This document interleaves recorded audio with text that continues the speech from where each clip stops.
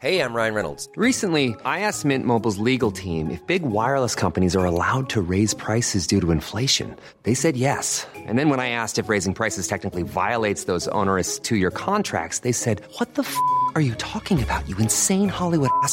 So to recap, we're cutting the price of Mint Unlimited from $30 a month to just $15 a month. Give it a try at mintmobile.com/switch. $45 up front for 3 months plus taxes and fees. Promo rate for new customers for limited time. Unlimited more than 40 gigabytes per month. Slows full terms at mintmobile.com. Hello? Hello? Podcast Network Asia. Speak the truth at all possible times, as much as I can, in whatever level people are prepared. Because the truth doesn't always have to be deep. It can also be superficial, but it's real. And so at every turn, I want to be truthful to others and to myself. And if there will be some things that need to be said that might rock the boat, keep going, tell the truth. There's nothing to lose when you tell the truth to yourself and others. The second one is, I'm done looking back at what I did not do, what I did not get, who did what to me, and when will my justice be served. I've laid it all down, and now what I want is to show up for the people in my life, the ones who are still here, give them the best of myself.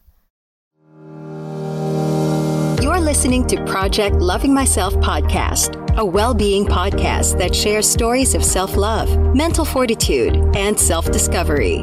Hosted by life designer and well-being coach, Sanaya Gurnamal. Hi, I'm Sanaya Gurnamal, and this is the Project Loving Myself podcast. Join me each week as we navigate through aha moments, new ideas, and flashes of insight from candid conversations that inspire you to get started on your own project of loving yourself. Because the most important relationship you will ever have is the relationship that you have with yourself. You matter. This is Project Loving Myself.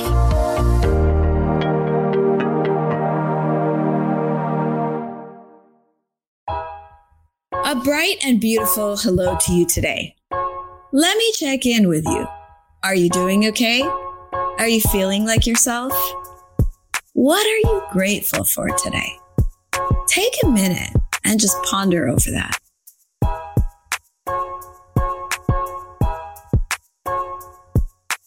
I've been thinking a lot about change in my life. When do you know it's the right time for change? Do you wait for things to not work out to make a change? That is human nature, isn't it? Pain and suffering are huge motivators. And where there's pain, often from failure or loss, then you better believe that we are sitting up to take notice. Fears are also big motivators in our life. But what if we could make changes in our lives before things got really bad? Wouldn't it be easier to make changes from a good place rather than in response to our fears? What if we could anticipate that things have run their course, that we have reached the end of the season, we have exhausted every door, that it's time to take a bow and exit stage left? I'm talking about recognizing when you've gotten to a point in your life where you know that a choice or a decision has to be made, because you can't keep listening to the same sad song. These crossroads often show up as an itchy feeling, a sense of discomfort, or maybe just something unsettled somewhere in the body, or even in your mind. Have you felt that before? The thing about change is that it is not easy. The uncertainty of the unknown can cause a lot of stress. We prefer to cling to the comforts of what we know than take a gamble on our chances. It's like spinning the wheel and not knowing where you will land. I'd rather just stay here, right? Talking about change takes me back to episode 1 of the series premiere of HBO TV show Game of Thrones. It was called Winter is Coming. That title and line really stuck with me because it is a perfect way of describing what change feels like for most people. When change is imminent, we know we have to prepare for it. Because change often brings with it troubling times, at least until we adjust to the change or we learn to live with it. Change is coming was also the campaign slogan for Duterte when he ran for the presidency in 2016. For his supporters, it may have sounded like he was leading the people to the promised land. But for most others, his presidency was heralded with changes that weren't always comfortable for the people. In a nutshell, change is something that most people run from, but maybe it is something we should be running towards. The verdict is still out on that one. But I've brought someone on our show today who might be able to draw the curtain on this one. Delamar Arias was the DJ of one of the longest running morning shows on FM radio, RX 93.1's The Morning Rush. After over 20 years of being on radio, Del left the show, moved to Utah with her family, and now co-hosts the Spotify exclusive Eavesdrop podcast from there. Talk about making changes on steroids. We talked to her today on Project Loving Myself about making life-changing decisions and reinventing herself. Welcome to the show, Del. Hello. Thank you for having me. How are you, Del? It is nighttime where you're at, and it is morning here in the Philippines. So hello is the best way to start this conversation. That's so true. I mean, ever since pandemic hit and, you get to Zoom with people, you just never know where they're from, what time of day it is. So hello is the easiest, safest way to greet people. Hello. Absolutely. Hello. Exactly. Hello. How are you? Because wherever you are, whatever time of day, there's obviously something or the other going on in everyone's lives.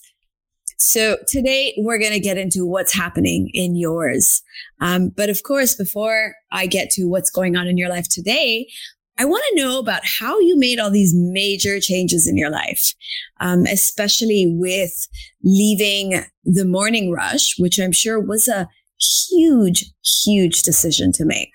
What were the events, Del, that led up to such a big decision? So it's a lot like what you were saying earlier when you were talking about how there's something, you asked the question, how do you know it's time for change? And I remember that. So, okay, I'll start like this.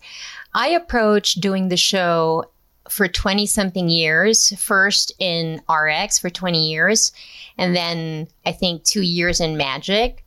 I love being on radio. I love being able to do a talk show and just have fun and all that. But there came a time, so for me, every time I would do the show, I felt like a bull, waiting to be let into the arena every day. Like, come on, let's go. I'm ready. Come on, let's do this. But then, something happened and I didn't recognize it right away, but it would leave me with this feeling of, feel like I didn't hit the mark. And it's a very subjective mark, but it's also a feeling I have about my performance. And then I said, oh, maybe it's a bad day. And then I just kept putting it off. But a pattern emerged, which made me think I've never felt like this. And it was the beginning of the end for me. And I didn't recognize that I was headed for change. There was just a discomfort or a difference in where I was, how I was feeling. When I did things, it didn't seem to I like this thing where I feel like I got punched in the heart, whether that's through laughter or something scary or something real or really touching. And the show did that for me. But I guess I changed also. I was wanting to talk about other things. I had become a mom 5 years before, and I noticed I was wanting to talk about some other things because my life had changed. And it couldn't exist in that show. And so I felt like, okay, I think I have to go. And it scared me. It scared me so much. Like, am I allowed to curse? But it's because that's the only word that seems to match the feeling. Like, I was scared shitless when I finally just thought of the words, I'm gonna leave the show. And I'm like, what are you talking about? This has been the centerpiece of your life. You built this. You have been known to be doing this. What are you talking about? But I knew that I wasn't just scared. There was something about it that made me go, I'm scared, but I can't wait to see what's around the bend. I don't know why I did that, but sometimes I really get myself into a lot of these big jumps. And sometimes when I look back, that's when I really feel like, what were you thinking, girl? You didn't think that through, but it seemed to me at the time, I was being guided by, I don't know what, but something was leading me to do whatever I did. I totally relate. It makes so much sense. And I want to highlight a couple of things that you said. You said that you noticed that punch in the heart was missing, right? So it was like a feeling. You also mentioned that you just felt like you weren't hitting the mark, or you weren't kind of performing completely or like to the best of your ability, right? So it's kind of like the feelings were guiding you that something was off. And that's one thing I've noticed is the heart always seems to know before the mind. Yes. Right? Before we can kind of, and you also mentioned, sometimes I'm not thinking it through and I'm like, Del, what am I doing? You mentioned that as well. Yeah. But that's like the brain that's trying to think it through. But I think the heart really knows what we have to do. Yeah. And I guess because many people and a lot of people that I coach and I work with, that is the issue, is we're so out of touch with our emotions, with what we're feeling, that we tend to lean towards what the brain, what the mind is telling us we must do, or we're expected to do, or, the logical thing to do. Like, the logical thing to do is not to leave something you have built for that long, right? Yeah. If you had to rely on your brain, you'd be like, I'd be crazy to do stupid. You're stupid. Exactly. Right? Yeah. Like, a lot of people, I'm sure, I know that your fans and people who are following your show, they were all devastated when you decided to leave, because I remember reading somewhere that it was like they thought they would listen to you forever. Like, you were the voice, that would be in their lives in that space forever. Right.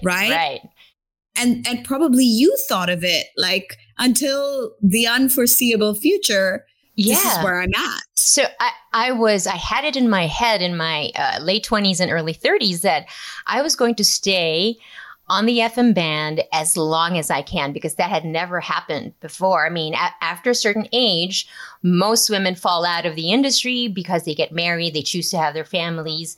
So nobody really stays. But my story was, I was a single girl for such a long time. And then I thought, maybe I'm never going to get married. Well, then, if that's true, I want to stay on radio for as long as I can. Like, if I could make it to 60 or 55, still on radio, I was like, I'm going to do it. But, life has other plans. And I think also motherhood was such a transformative event in my life, in any woman's life, really. But for me, it was like I am a totally different person after becoming a mother. And then I looked at everything in a different way. All of a sudden, it wasn't all about me. It was all about the kids and what would be best for them and how to solidify my marriage and all that. And I simply had never thought like that before, because I was single and only had myself to consider in most situations. So I guess it was really, you're right, it was time. And long before I knew it was time, my body knew. It was telling me in very quiet ways, in whispers. In whispers. I love that. In whispers. And that's really how the heart, the body speaks. It's in whispers, It doesn't really necessarily come at you with a bang unless you don't listen for a really long time. Yep. And then if you keep ignoring it, then you might get, like a big whack in the butt or something. And that would come in disease or in depression or in nervous breakdowns. And those are things that happen when we don't listen to the whispers. Right. And then, we end up in like a midlife crisis, or we end up in a situation where like, how did we get here? Yes. The way we got there is we didn't listen.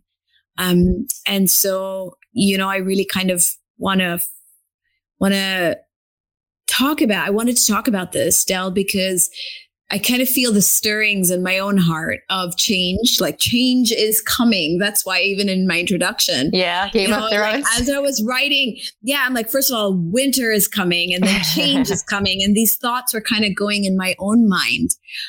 There's been a lot of changes in my life since the pandemic. I have 3 kids now, which is something that is, it's been a year. As I was telling you, my baby is now a toddler. She turned 1. And so now I'm officially a mother of 3 children. Before I had 2 children and a baby. Yes. It was different, I kept thinking I'm still suspended in that stage of baby, which is very different. Yes. Once they turn into a toddler, they have their own mind, and they're a person that, it's different. You can relate, I'm sure. So much. Now I have these 3 children, and it's different. You're right. It's different. And I can kind of hear in your voice some of the things that I'm grappling with, which is I've always been someone who's been very dedicated to my path, my purpose. You could call it my career. In my case, it's being a coach and a healer and an entrepreneur. Okay. And I've identified with that for such a long time in my life. And now I'm a mother. And I guess I also had 2 boys, and my husband is, he's very involved. I think even more than a regular involved dad, because he didn't have a father. His father died when he was 4.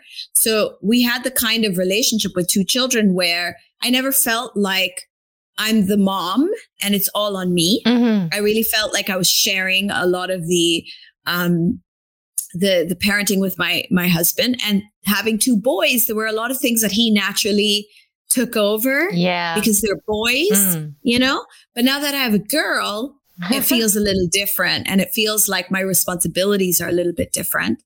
And as a result, I've seen myself change a lot more with my 3rd child. It's like I could get away with the 2 and still having my career be a huge part of my life. And now it feels a little different. Now it feels like these are 3 children that they're growing up, and they're going to need a lot more guidance. Like how these 3 children turn out depends a lot on what I share with them as they grow up. Like I am I'm one half of the influence. Yeah. Maybe even more for now. Maybe even more, and so that puts a completely different spin of what I'm doing with my life. I find myself yearning more and more for free time, for time to just be. And somehow these yearnings, which are very much in my body, are in conflict with the very many things that I do in my own life. And so I can feel that, I can feel that change is coming, that the next 1-2 years, I'm probably going to see a lot of change in the way my life is going to look. And one of the things you said is that you were scared shitless. Yeah. Right. And I totally hear you. And so how did you deal with that, Del? Like being scared shitless of change. I mean, you were leaving something you knew for that long. I don't know if 20 years is right. It's about 20 years. Yeah. Even longer, I would say. Longer. I would say about 24, 23 years. That's a long time of familiarity. With the industry, the identity, industry and the identity. Yeah. Right. That you had worn for so long. Right. So how did you How did you get out of that? How did you leave that space? Did you have to find a new Del? Did you have to reinvent, recreate? And another thing I'm going to throw in, I know I'm throwing a lot of things at you, but there is sort of a lot in my mind also that is coming up with these ideas and thoughts. But control, right? Didn't it feel like control was something you really had to address in your life at that point? So it strikes me as interesting and amusing that we have kind of the same pattern in our family life, right? 2 boys and then the girl. I have the same. And you're right. The call of quitting my job was initially, I knew that mornings were so important for my children. Waking up, having conversations, eating breakfast, getting them ready for school. And it's a time to build this habit. All of these fundamentals have to be there. But my show was in the morning. So if I were to keep my job, I would miss that. And immediately I understood that as much as I really loved what I did, what we did, for the industry and our show, I knew that being a mother and a parent was the work of a lifetime. This is even bigger than me. And I knew that because of my own childhood, my own experiences, I really wanted to be there for my children. I wanted to know them. As a matter of fact, when people would interview me, for parenting topics and all that, they would always ask me, so what kind of mom are you? And I said, what do you mean? And they would say, are you a tiger mom? Are you a cool mom? And I was like, none of those. These are not my goals. My goal is to emotionally connect to my children. I want to know who they are. And I simply couldn't serve 2 masters. I was going to fail with one of them, and I was not ready to fail in radio. And I was not going to fail in my family life if I could help it. And so that was the impetus to move. What I did not know was that when you move the way that I did to a place where I have no friends, I have no family, nobody, that it was going to be a death of some kind. Because I had, for 20 years and then some, I was this girl. And I had built that identity around the job I did. So I thought, yeah, I'm Del, the DJ. I'm Del, the host. Now take that all away. I'm in America. Nobody knows me. You are just another person walking down with your kids. You're nothing special. Nobody's going to say hi or, hey, I listened to your show. It was funny today or something, nothing like that. And you would blend into the background, which you're not used to when you're in the entertainment industry. And that's when I realized, I go, oh my gosh, then who am I? I thought I was Del, the Gabby chick on the radio. And it turns out that's just it's a role I played. It's this thing I did. It's not who I am. Otherwise, I wouldn't be here. So what am I supposed to do? It was very painful because it's like nothing was familiar. I was acutely aware that I was in a land of strangers. I did not have anybody who was just there for me. So that was the hardest part. I was like, well, who am I? And then I started to separate. No, that was your job. That's not who you are. And I go, oh, okay. So what am I going to do now? Well, what's in front of you? My family. I talk to myself like this because it helps me understand the chain of questioning that goes on in my head, and I need to supply the answer so I can follow the train all the way to the stop. Hopefully the destination will give me a clear vision of what I should do or how I should think. Ryan Reynolds here from Mint Mobile. With the price of just about everything going up during inflation, we thought we'd bring our prices down. So to help us, we brought in a reverse auctioneer, which is apparently a thing. Mint Mobile Unlimited Premium Wireless. How to get 30, 30, bit to get 30, bit to get 20, 20, 20, bit to get 20, 20, bit to get 15, 15, 15, 15, just $15 a month? Sold! Give it a try at mintmobile.com/switch. $45 up front for 3 months plus taxes and fees. Promo rate for new customers for limited time. Unlimited more than 40 gigabytes per month. Slows full terms at mintmobile.com. Ever catch yourself eating the same flavorless dinner 3 days in a row? Dreaming of something better? Well, HelloFresh is your guilt-free dream come true, baby. It's me, Keke Palmer. Let's wake up those taste buds with hot, juicy pecan-crusted chicken or garlic butter shrimp scampi. Hello Fresh. Stop dreaming of all the delicious possibilities and dig in at HelloFresh.com. Let's get this dinner party started.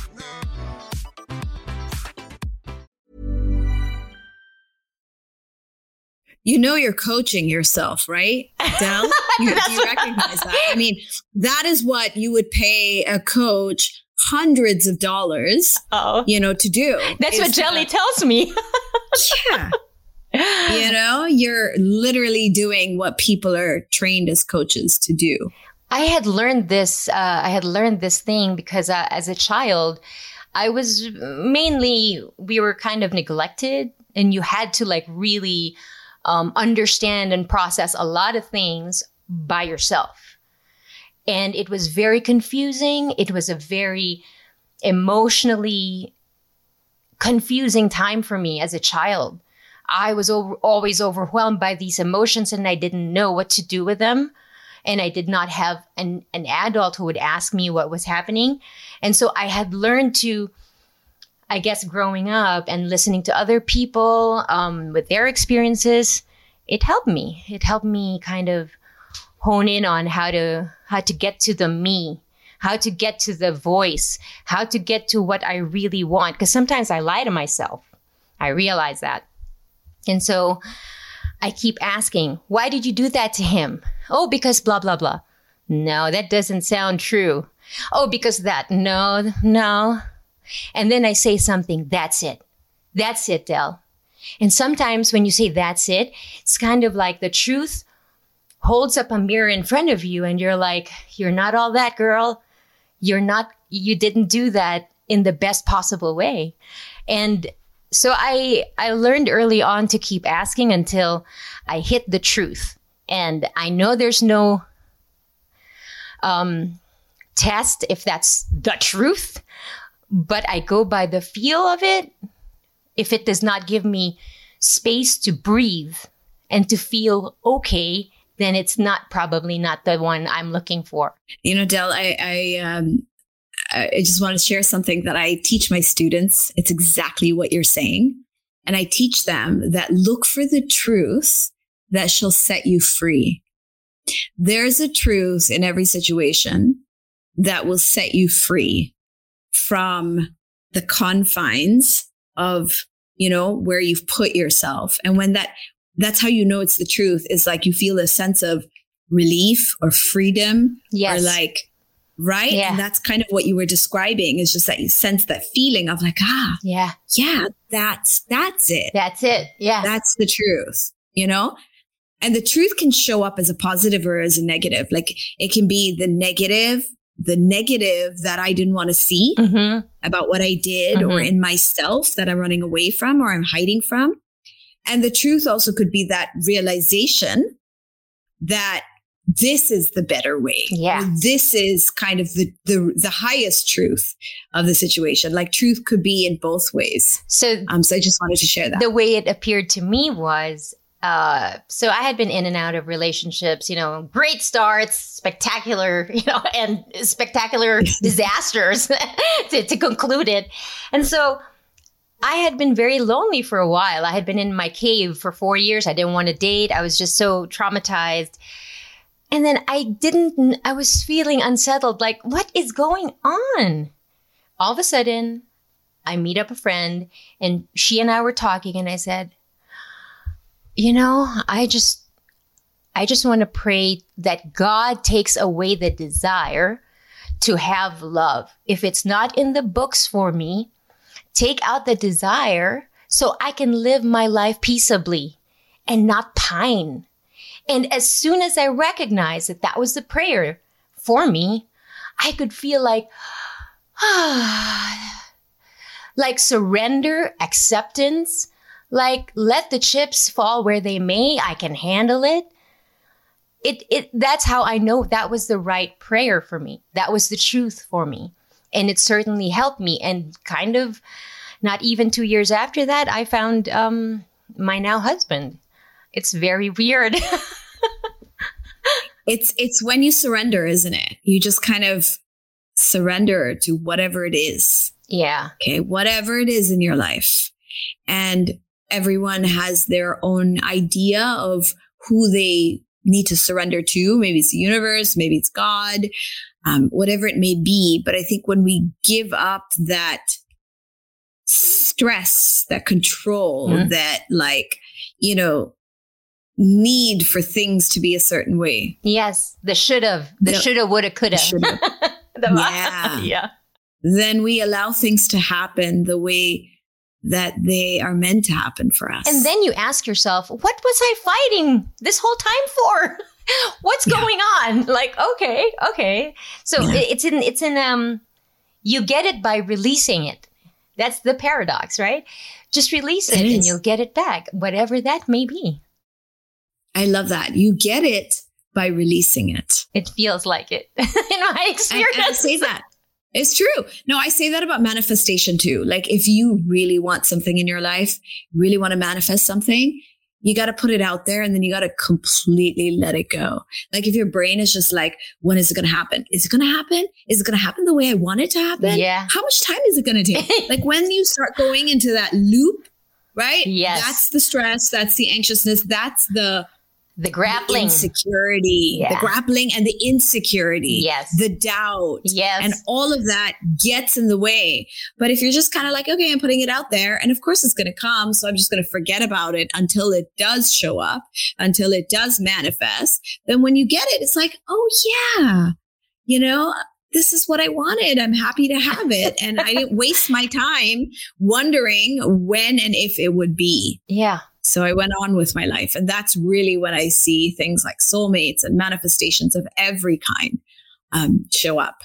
But okay, Del, I want to circle back to the thread of the conversation that we were already starting to pull, which was you recognize that what you were doing on the radio was what you were doing, but it wasn't who you are.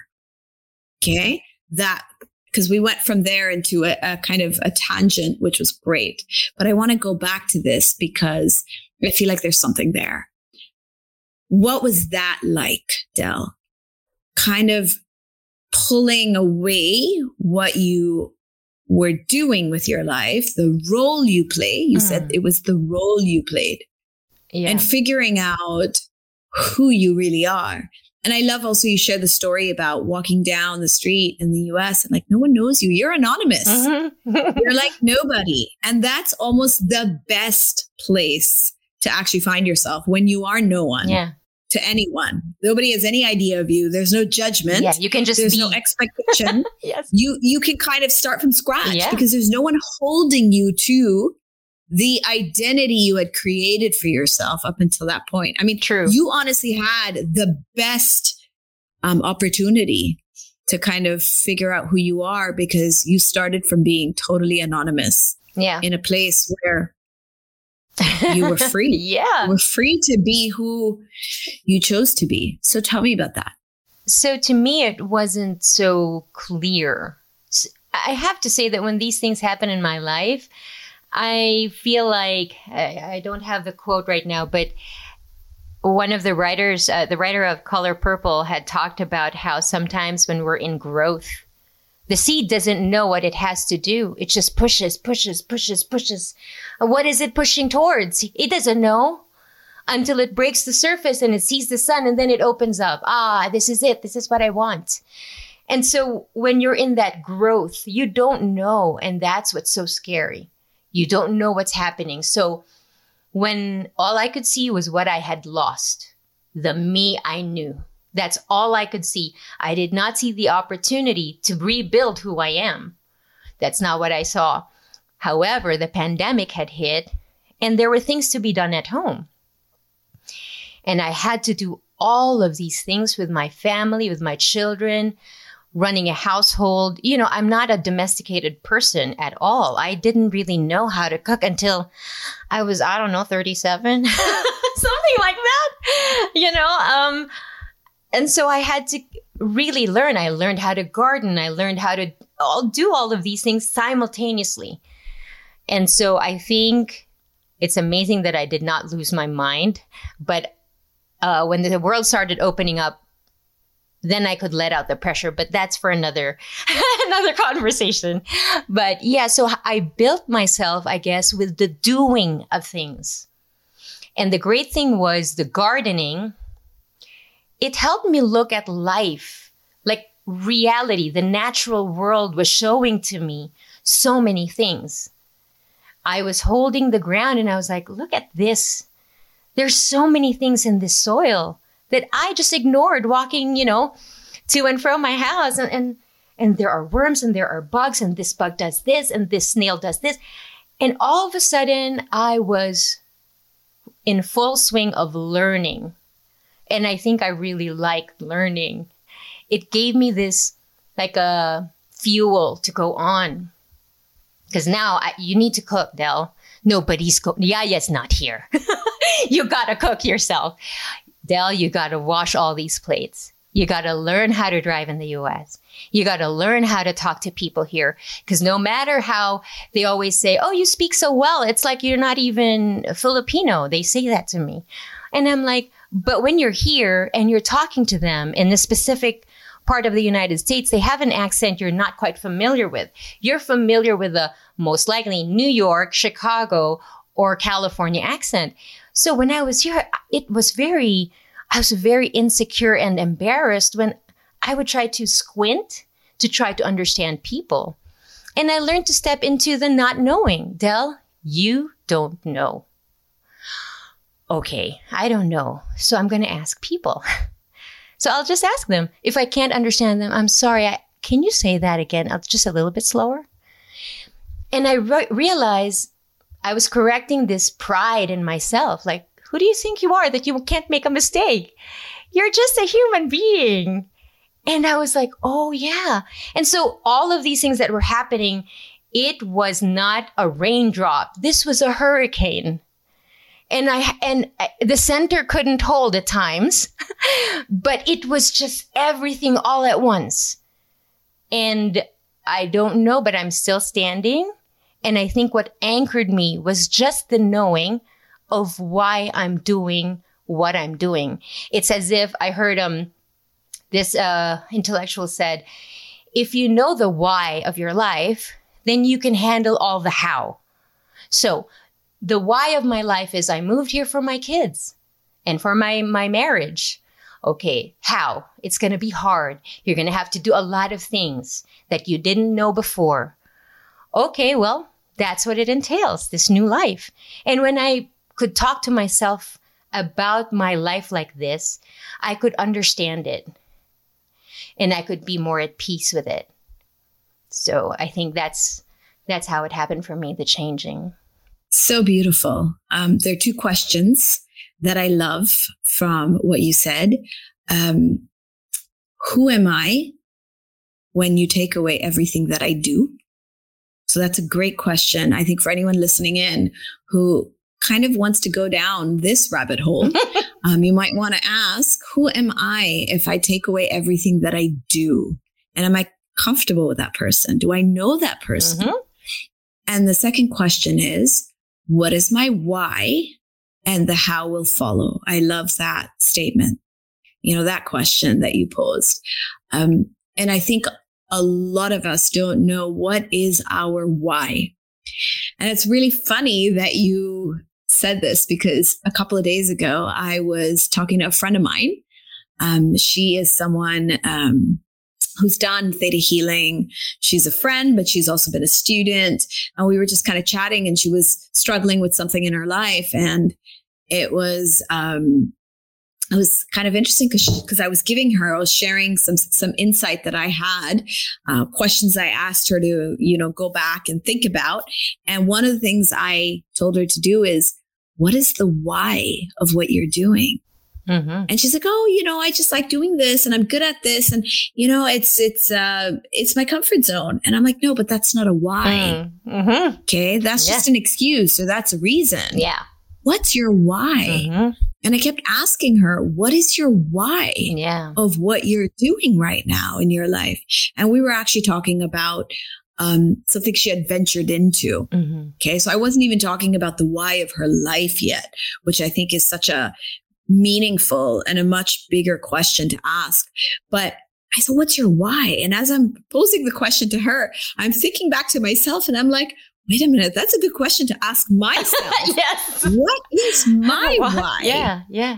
What is my why? Yeah. Why am I doing what I'm doing? Because maybe along the way, we set out to do things for a certain reason. And as we grow, as things happen, as we make choices and decisions in our life, mm-hmm. that why may not be relevant anymore. Yes. Or it may not apply. And it might be a long time before we ask that question again. Mm-hmm. And somehow asking that question puts us right back to, thinking about, is this really what I want to do in my life? Is this really the life I want to live? Yeah. Or perhaps I want to do it differently. And I think this is why it's important for women to really, really understand that, because, the culture, it seems, preps you up to have this life where you get married, then you have kids. But most of us don't ask why are we doing this? Am I going to do this?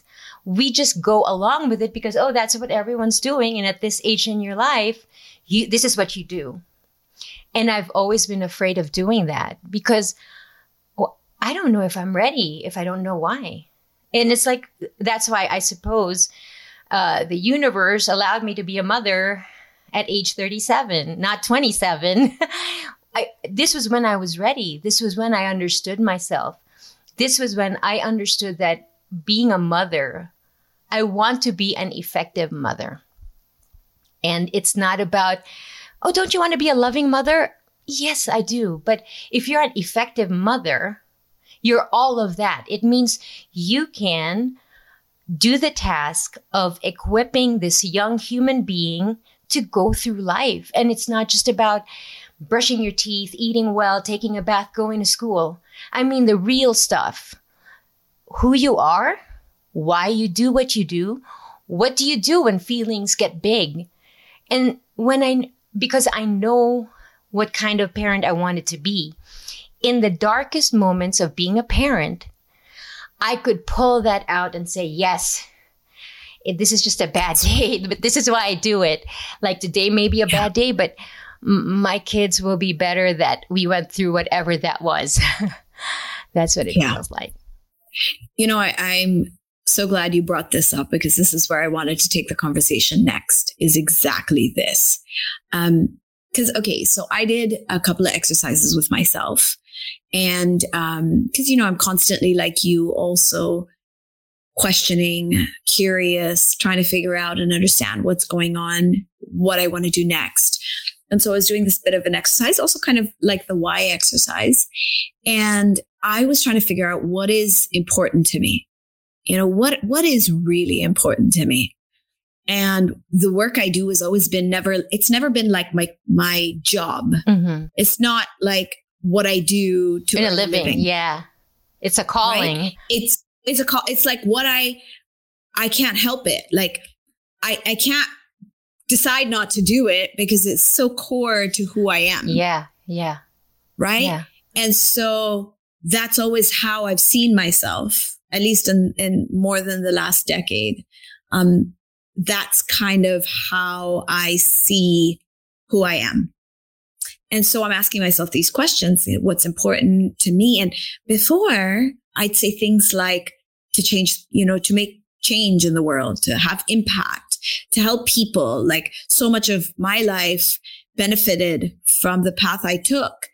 I can't not give it back, and it really creates these stirrings in my heart when I'm working with someone else. And then their eyes kind of light up, and there's that realization or the understanding, or they just kind of pierce this like illusion that they've been living with in their life. And I literally get in my own heart, like jumps, flutters, like, yes, like we did it, and I just feel so happy.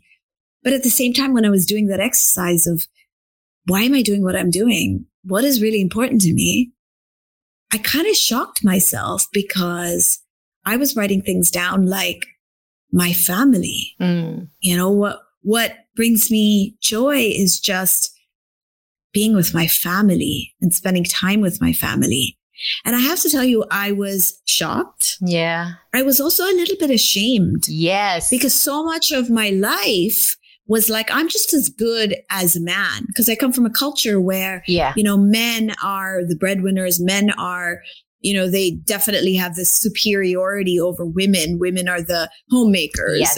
And, of course, a lot's changed. And I've talked about that in different episodes. But I did come from a community, a culture where women get married and take care of the home. And my mom was like that too. She never worked a day in her life. Right.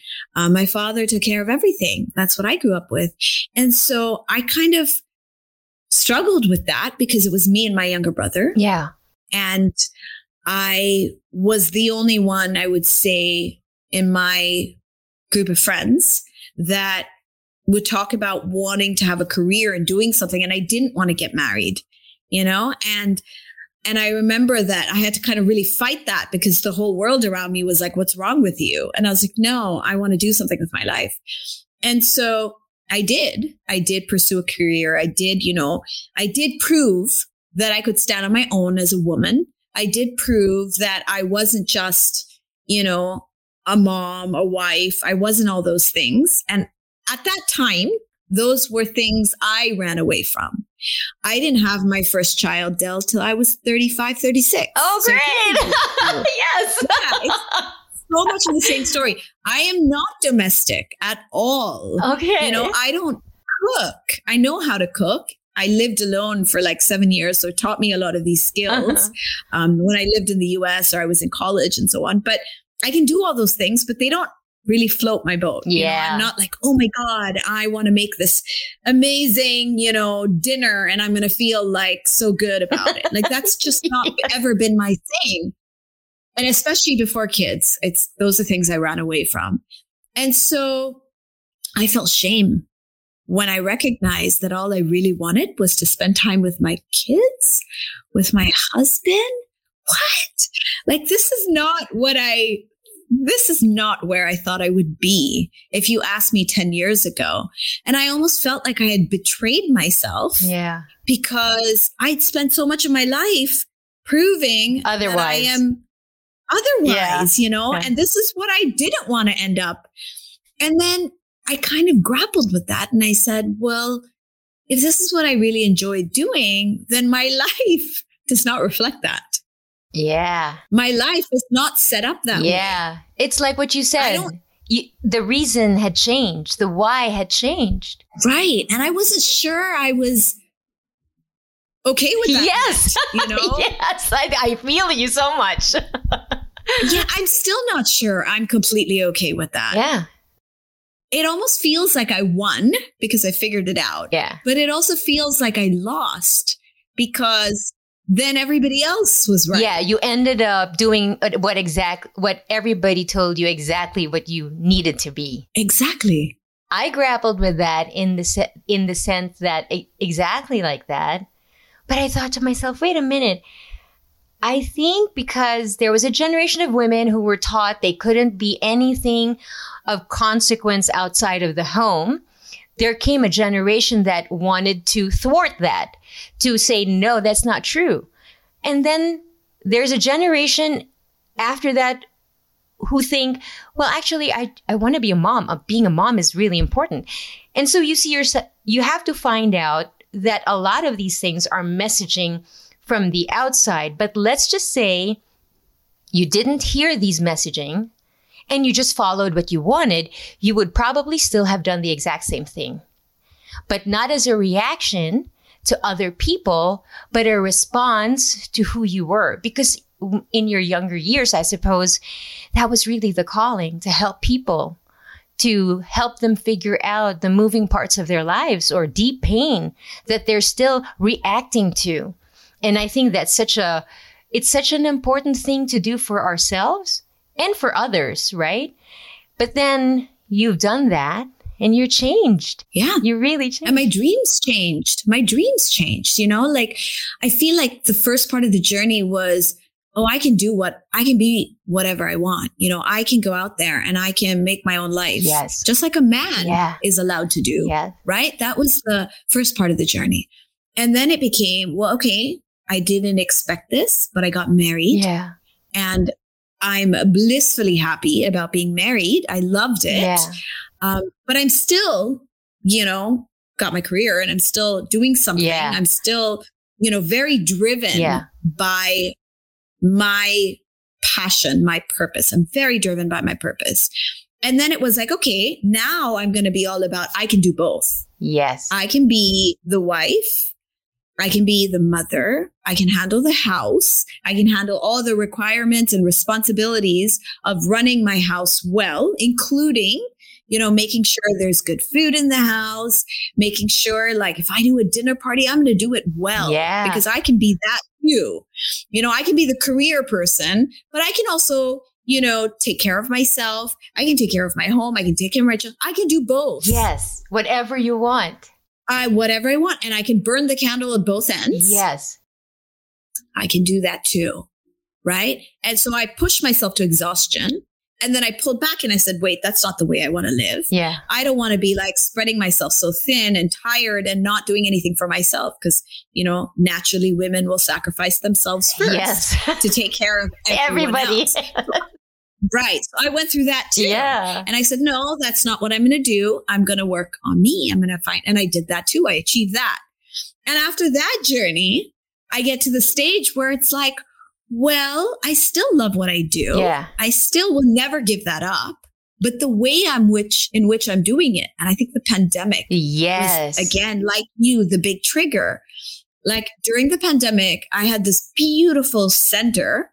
It was like 250 square, which is quite spacious in the fort. Yeah. It was like my haven. I had a cafe. I had a a spa. I had a space for my training. I had a bookstore. I had everything. It was like my, it was my dream place to spend my time during the day. And that's where I would go. And that was who I was. And then I pulled out because of the pandemic and I closed the center and we went online. We went virtual and it's been 2 years.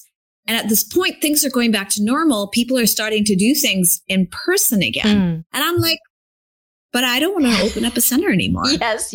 I don't want to go back in person anymore. Right. I want to work from home where I'm watching my children grow up around me. Yeah. And my kids are out at school. My sons are at school from like 6:37. They don't even get home before 3. So I have the whole day. Yeah. Of course, my daughter is still there very much in the home. I have the whole day, but I don't want to go out there anymore. Yeah. I had a dream. I'm going to open centers and I had 3 centers. I'm going to open a resort. I'm going to, I'm going to take wellness to like that whole different level. I'm going to do it out there. Yeah.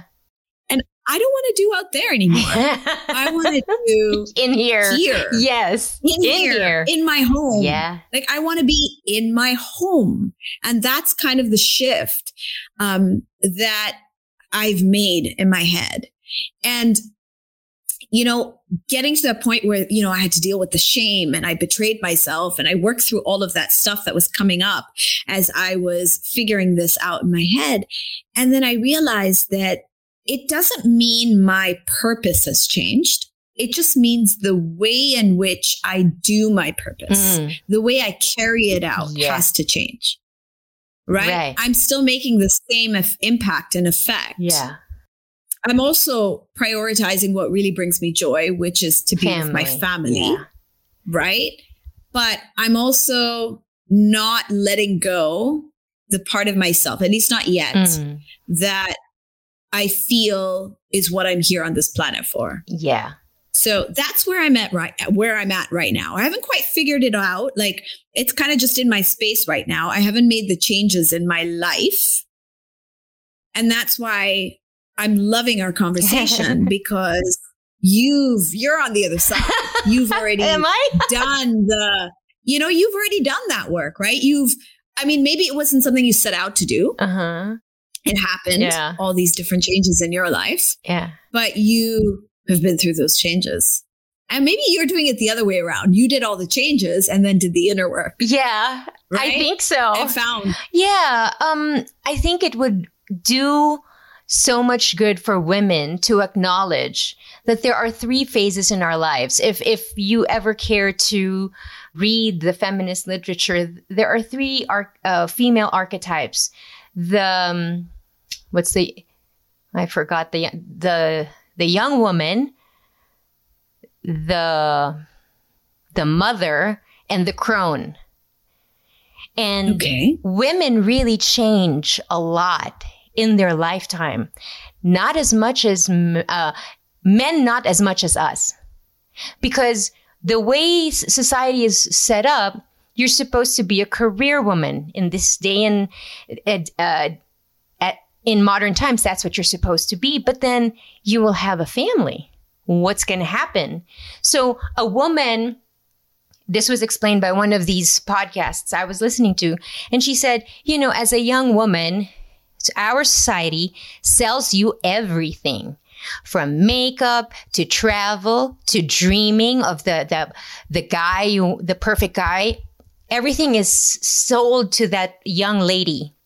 As soon as she becomes a mom, she gets sold things, but that's because she has to buy everything from her family. And then when she's a crone or she's an older woman, she has all this knowledge. And so a woman really transforms, whereas a man, after he graduates, gets married, his life usually stays in the track that he set out. And not even parenting can derail him. Whereas women, it's totally different. You can be a total career woman for 20 years, 15 years, and then all of a sudden, change. And you will have to maneuver this change, and you're losing a side of you when you do it. And you have to know that that's what's happening so you don't go crazy. And then here we are, you and I, we are now moms. We're now thinking, yeah, we were career women back in the day, but now the call of the home is growing louder. Right. And you have to heed that call, because these are human beings that we would set out into the world. And if we don't do a good enough job, they will have problems, and people they interact with will have problems. And so now we understand the severity, the seriousness of the task ahead of us. Some people, because when they sell it to us on Instagram, on social media, it's this woman who's having a great time balancing everything. That's not what it is. And it's so intense that the necessity for conversations like we're having is so important for younger women to listen to, because they might not know that that's what's ahead of them or what could be ahead of them. And a woman really has to change so much in her lifetime that you have to go, okay, I will. Well, I'm going to be the best that I can be, the full expression of myself at every stage. If I'm the single girl, I'm going to enjoy it. So by the time I become a mother and get all of these obligations and responsibilities pushing you down, tethering you, sometimes it feels like a ball and chain, really. You can't do what you need to do. Now the conflict arises because the need to be a good mother is so in you. It's physical, it's emotional, it's social. But then the individual Sanaya, the individual Del did not disappear. She still wants some things. But now she has to put that need behind every other thing that is more important than herself. And I don't mean to say that you're not important, meaning to say your dream as an individual that has nothing to do with anybody now has to take a back seat because you're with a family, and that's just the way it is. But Del, so as you say that, your dream has to take a back seat because you're just with the family. I'm literally getting cringes right now in my tummy because that's the fear. Yes. That's the fear of accepting my dream has to take a back seat. Does it? Does it? Yeah. How is there a different way? Like, I don't want to balance anymore. I don't want that struggle of like, it's my career or my children. Right. I don't want to be there. I did that. I conquered it. You know, I got to a point where I made my peace and I was very comfortable with what I was doing or how I was handling things. It's just that now I've grown and I don't want to do it that way anymore. Yeah. I don't want to have to walk a tightrope and do everything well. Yeah. And like, it takes a lot of effort and focus. Energy. Yeah. And your focus. And focus. And I don't know if I want to live that way anymore. Yeah. So I'm at that, okay, I know my children are really important. I've got 3 of them like you who are very unique individuals who need very different type of parenting styles. Yes. Yes. And they need different things. Yeah. Right? And they, like you said, the responsibility that you are raising human beings and what they do in the world has a lot to do with how prepared or well-equipped you raise them to deal with these things, right? So I totally feel that. You know, I totally feel that.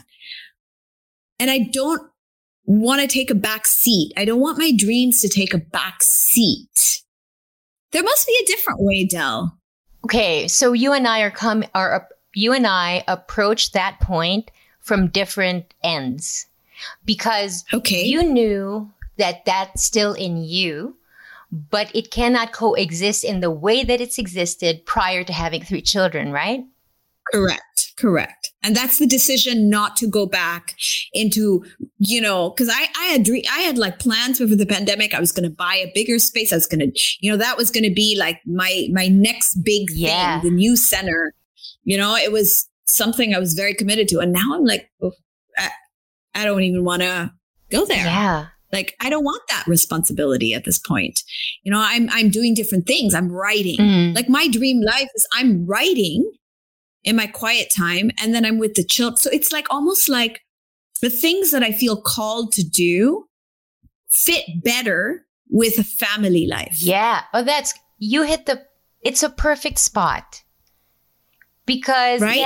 It's the 9 to 5 or that whole working day does not work for me anymore. That going out there and, you know, it just doesn't work. Right. I need freedom now. I need to be able to be remote. I need to be a digital nomad if I want to be, you know, I need to have that. I can't be tethered to anything anymore. So you and I, right? Yeah. So you're coming from, let's say, this side. I'm coming from the back. Because what happened to me was I resigned myself to becoming this housewife in the U.S. And just live life happily for myself and my husband and my kids. But this year, it started last year actually, there was this whispering that started again. And it seemed to be saying, you're supposed to do something else now. And from, I think, around October or September last year, I felt so uneasy. Like, are you familiar with the story of Samuel in the Bible? Samuel was being called. He was a prophet. He became a prophet, but one day he was sleeping and he heard his name being called, Samuel, Samuel. So he gets up, goes to the older prophet and said, yes, what do you need? What can I do for you? And he said, no, I didn't call you. Go back to bed. And this happens 2 other times. And then finally, on the 3rd time, the older prophet says, okay, if it happens to you again, you say, yes, Lord, talk to me. Tell me what you want me to do. And that's exactly what he did. And he found out what he was going to be. That's what's happening to me right now, which is kind of making me crazy because I don't know. I need to decipher if this is delusions of grandeur, you know, the ego can't let go, or is there really something that I have that I could share with people? And it doesn't necessarily have to be anything big or grand or big scale. It can just be with people who I encounter. But there is this call in me that says, I don't know what you're supposed to do, but you got to do it. And I'm like, well, tell me what it is, because I can't figure it out. And so I guess that's why for me, it's easier for me to say, put my dreams on the back burner, on the back seat for now. Because as soon as my children reach a certain age, I will have more freedom. And maybe from this time to when I have more freedom is when I'm supposed to be building whatever it is, like the muscle or this creative thing I'm supposed to do that I can't seem to decipher. So that's where I am.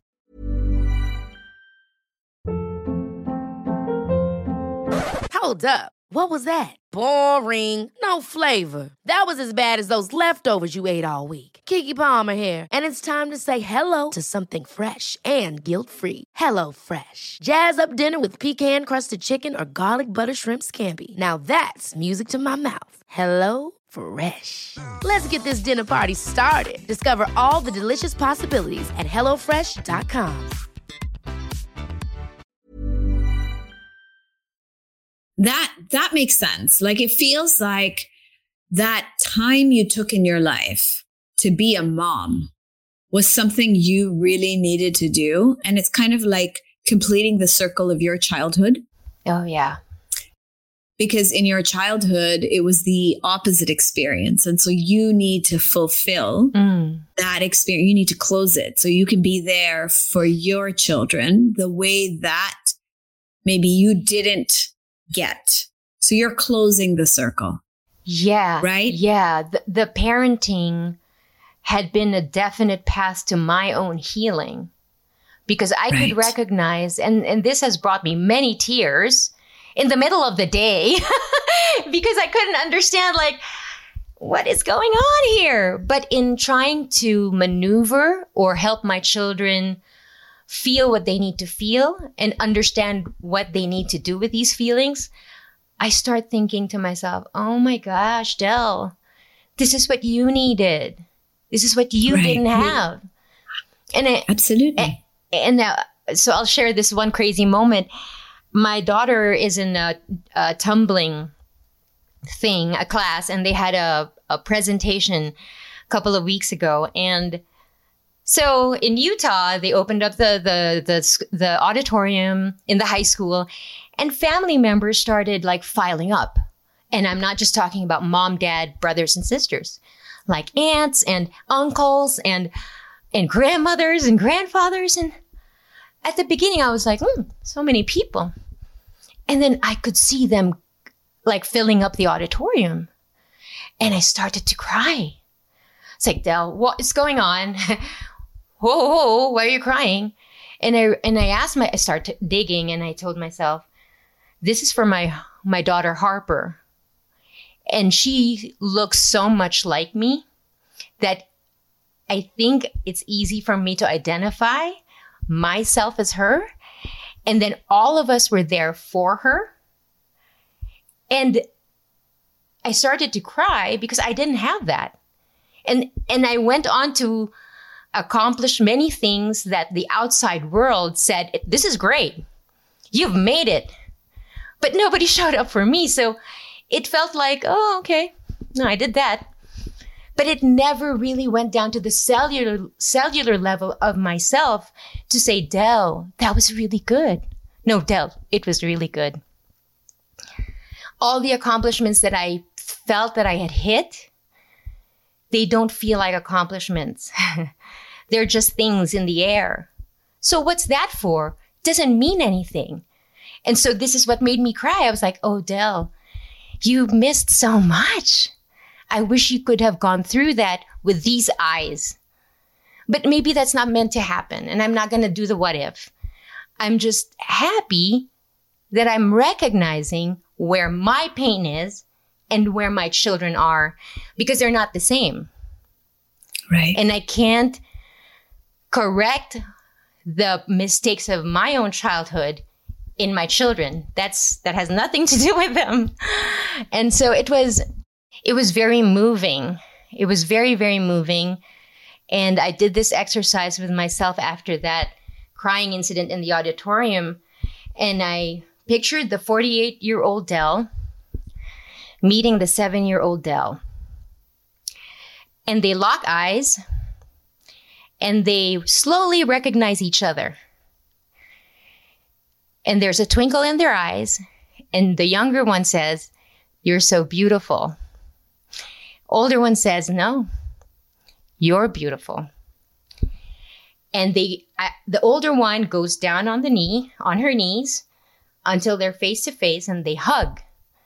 And it's not about words. It's just this message of feeling, of heart to heart. I'm about to cry again. And that's why I know it's very powerful. So I hug her. And when I had said in a hug what I most needed as a child, I was free. And the little girl skipped back into oblivion, but feeling lighter. And when I explained this to a friend, I told her it's not physical beauty that we were talking about.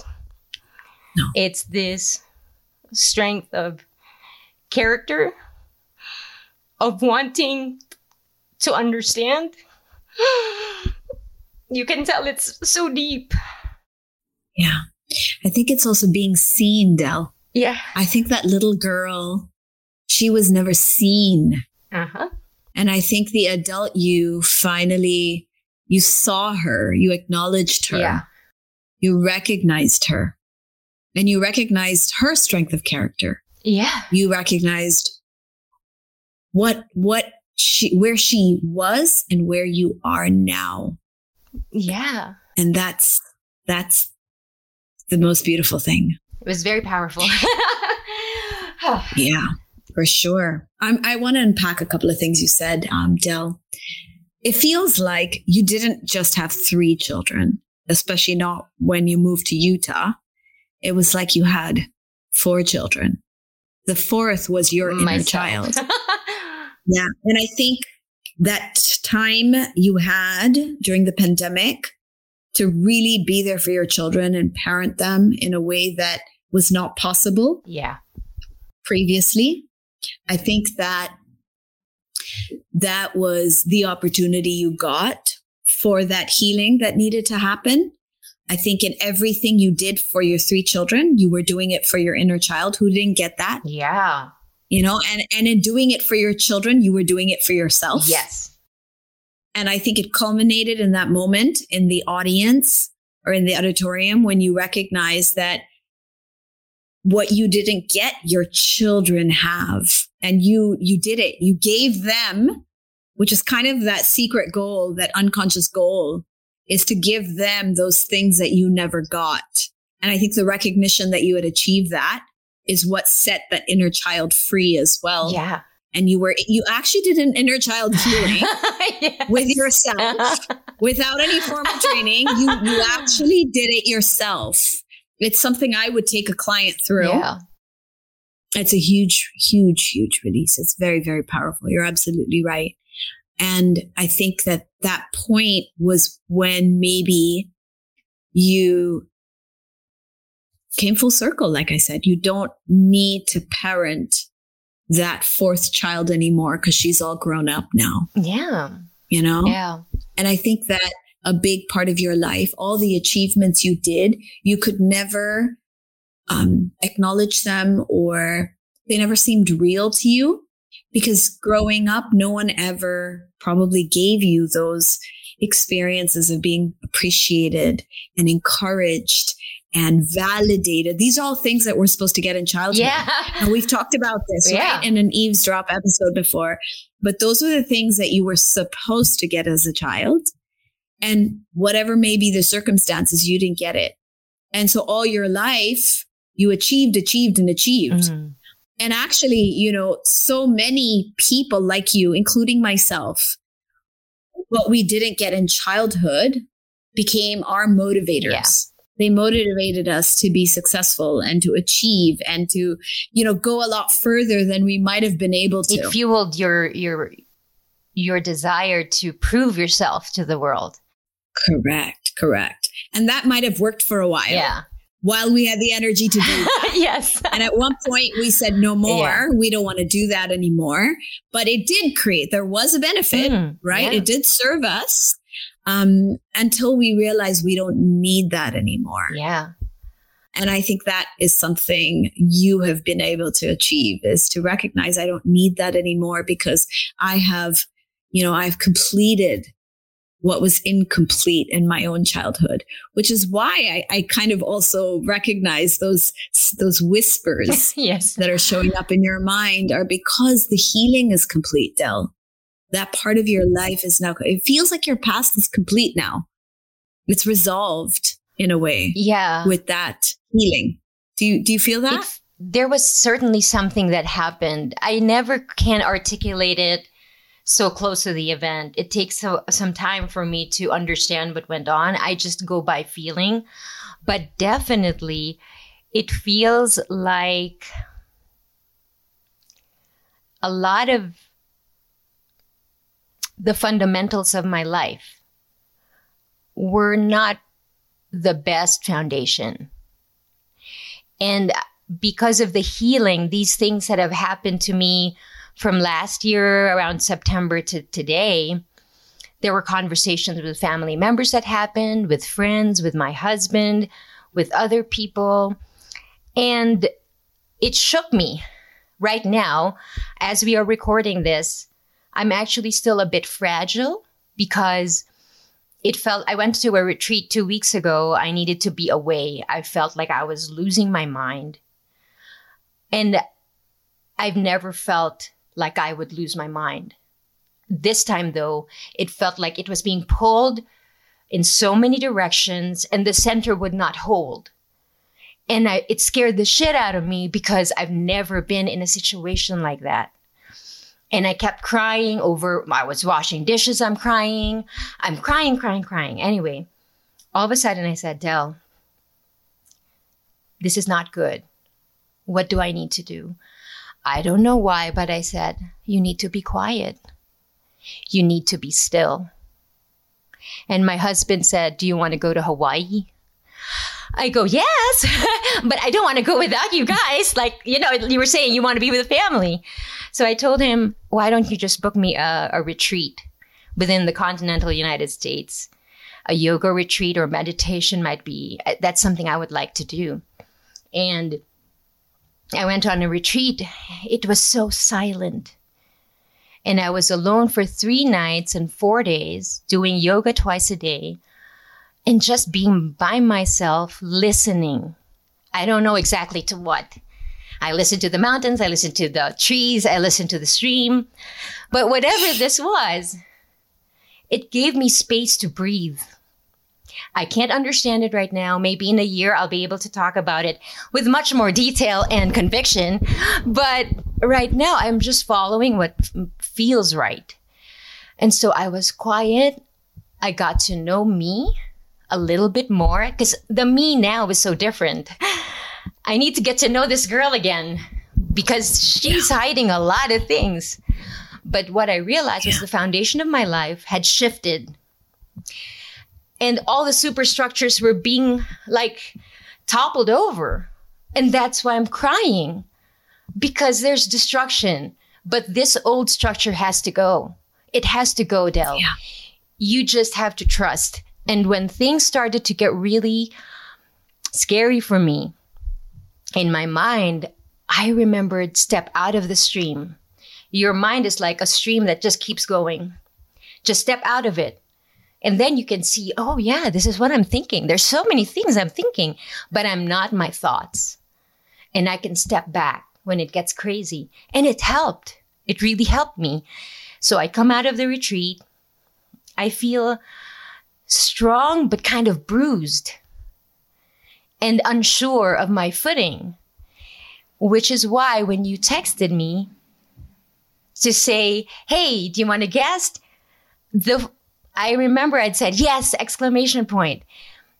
I didn't know why, but it felt like I needed to talk to someone who can talk to me at this level, who may have gone through so many things, and we can now compare notes in a way that she's strong enough not to be scared. Because I do want to let it out. I want people to understand this happens to women.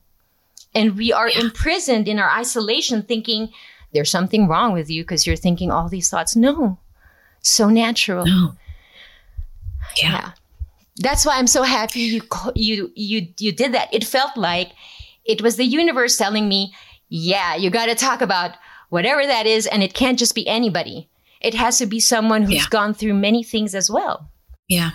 I think this conversation was for me because I needed something, but this conversation was for you too. Oh, yes. And you needed something from this conversation. But I do want to share, Del, when we peel off one layer, and often when we do a good job of it, another layer comes up for us. Because now your brain's like, oh, she's got this. She knows she can do this. And so all this stuff starts coming up to the surface for us to kind of have to address. That's one thing I wanted to say. And the second thing I wanted to say is in our conversation, we have come full circle too, because I want to end with where you're at, which is change is coming. Yes, change is coming. That is exactly where you're at right now. Yeah. And I think you know it. Mm-hmm. You don't know what the change is, but you know that change is coming. Yeah. And don't fight it. Don't fight it. It's like a current. If you keep fighting it, going against it, you'll get tired. Let go. Yeah. Like that thing. You let it go to get it back. Right. And then you can flow with it. Yeah. Yeah. You are the current. You are the current. Exactly. You are that current. Yes. You see, this is what I mean. Nobody would have said that to me except you, because you know where that comes from, right? Wow. What a poignant conversation. Like, wow, what a special conversation we've had. I really thank you, Del, for everything you said. I think everything you said was just exactly what I needed to hear. I'm sure what I said was what you needed to hear. Yeah. And I'm sure everything we talked about is what everyone listening in had to hear. Yeah. Yes. So we hope you got something out of it. Yeah, because we definitely did. Yes. You and I definitely, we just had therapy right here in this conversation. Yeah. And that is the most beautiful thing to come out of any episode. Thank you of Project so Loving much. Myself. Thank you, Del. I'm going to ask you, as I always do, for your Project Loving Myself mantra. Maybe the one takeaway from today's conversation, or the one thing that you have been telling yourself to get through all of this. Rolling that over to you. I think my mom, after what I've gone through, two things have become crystal clear that I want in my life heretofore. One is to speak the truth at all possible times, as much as I can, in whatever level people are prepared. Because the truth doesn't always have to be deep. It can also be superficial, but it's real. And so at every turn, I want to be truthful to others and to myself. And if there will be some things that need to be said that might rock the boat, keep going, tell the truth. There's nothing to lose when you tell the truth to yourself and others. The second one is I'm done looking back at what I did not do, what I did not get, who did what to me, and when will my justice be served? I've laid it all down. And now what I want is to show up for the people in my life. The ones who are still here, give them the best of myself. So I think these are great things to aspire for. So maybe you can entertain the idea for yourself. What are the things you want to do heretofore? Amazing. I love that, Del. And it's really, everything in this conversation is really just synchronous, because I pulled out something that you said in an interview in The Inquirer. You said, at the end of the day, when you're real, you can't be more or less than what you are. So be real. So true. And that's pretty much true what you said about speaking the truth. That's exactly what you said. And I pulled it out and I was going to talk to you about it, but clearly I didn't have to, because we end on that note. Thank you, Del, so much for today. Thank you. Thank you in more ways than I can express right now. I get you. I do. How important this conversation was. Thank you. Okay. Before we sign off, Del, how do people follow you, find you, tell them about Eavesdrop Radio, and anything else you've got going on? So we have a podcast. It's called Eavesdrop, a podcast with Jude Rocha, Francesca, and Jelly Victor. We come out with an episode every Wednesday, and Eavesdrop Radio comes out every Monday. We're kind of DJs in Eavesdrop Radio. So you've got two choices to contact and get in touch with us. My IG handle is Delamar Arias on IG. If you care to follow, you're more than welcome. Thank you once again. If there is one episode that you have to share from, then it has to be this one, because both Del and I were so raw and vulnerable. It was actually so cathartic. Please share your thoughts and takeaways from today's episode. Tag at Project Loving Myself Podcast, and tag me too at Sanaya Gurnamal. If you love what you're listening to, then do subscribe and follow the podcast. Here's today's quote. The secret of change is to focus all of your energy not on fighting the old, but on building the new. Like Del said, at one point, the past it's over. It's old. It's time to let go because it is completed. And often you're going to need a little bit of healing to get there. But you can kind of close the book on that. You can, find a different path. You can forge ahead. You can focus on what comes next. So what comes next for you? Thank you for joining me this week on Project Loving Myself, brought to you by Podcast Network Asia and powered by Pod Machine.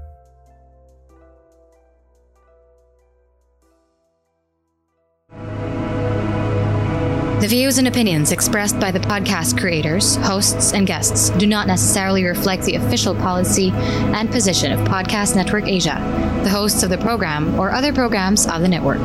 Any content provided by the people on the podcast are of their own opinion and are not intended to malign any religion, ethnic group, club, organization, company, individual, or anyone or anything.